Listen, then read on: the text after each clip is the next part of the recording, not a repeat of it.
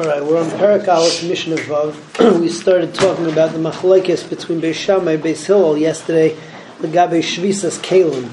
And we pointed out that even though the Mishnah said earlier that there were Yudches Devarim, that Beis Shammai won the vote against Beis Hillel, the following Mishnayos that we have after that are not included in those Yudches Devarim.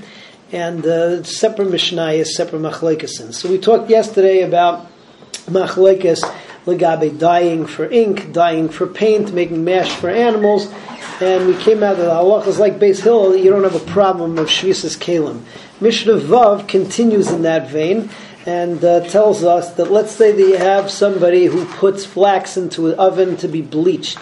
So he's got to make sure, according to Beis Shammai, he's got to make sure that it's done before Shabbos. Otherwise, we have the same old problem of shvisas kalim.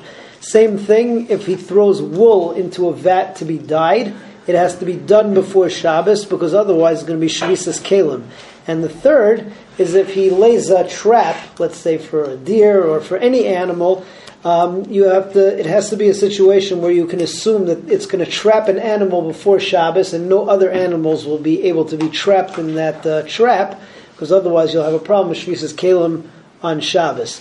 According to Beis Hillel, you're allowed to do all these things. You can put your flax into the oven. You can lay your traps and you can dye your wool because there is no problem with shvisas kalim, and the halacha follows Beis Hillel. So let's see that inside. Beis Shammai Oimrim ein noisnim unim shel pishton l'toich hatanur. Beis Shammai says that you can't put clumps of flax into a tanur, into the oven. Ela kadei shehivhilu mibayom. It has to go up in vapor before Shabbos, because that means that it's already dyed. You can't put wool into the dyer's vat. It has to already take before Shabbos starts. Beis Hillel Matir and Beis Hillel say both of them are mutter. Third case, Beis Shammai Yomrim ein parsin metzudes chayes v'oifes v'dagim. So you can't lay nets or traps for birds or fish, or chayes, which would be like a deer. The hunter or the trapping has to be able to take place before Shabbos, and the likelihood of that happening, that it's going to trap something, and nothing else will be able to get in. Beis Hillel matirim, and Beis Hillel says that it's mutter. Allah is like Beis Hillel and shvisas kalim. Moving on to Mishnah Zayin. Mishnah Zayin is another machlokes over here between Beis Shammai and Beis Hillel, not to do with shvisas kalim, but over here you have a situation where I'm setting up a guy to travel.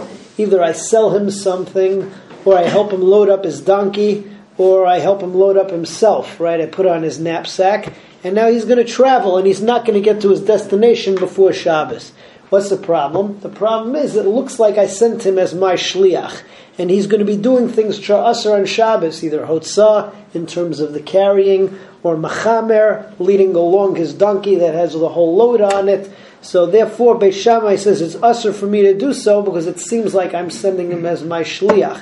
Beis Hillel, on the other hand, says that there is no chashash, and we pass him like Beis Hillel. So let's see that inside. Beis Shammai says, Ein meichrim lenachri. You can't sell something to nachri. Ve'in toyanim ima. You can't load up his donkey with him. Ve'in magbiyam alav. And you can't hoist up his load on top of him. Ela kadeshi agiel l'makim karev.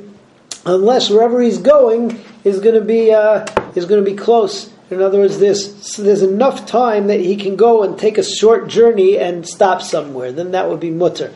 Beis Hillel Matir, and Beis Hillel says no, it doesn't matter if the next town is yonder and he's not going to get there before Shabbos. There's no chashash that it looks like I'm sending him as my shliach.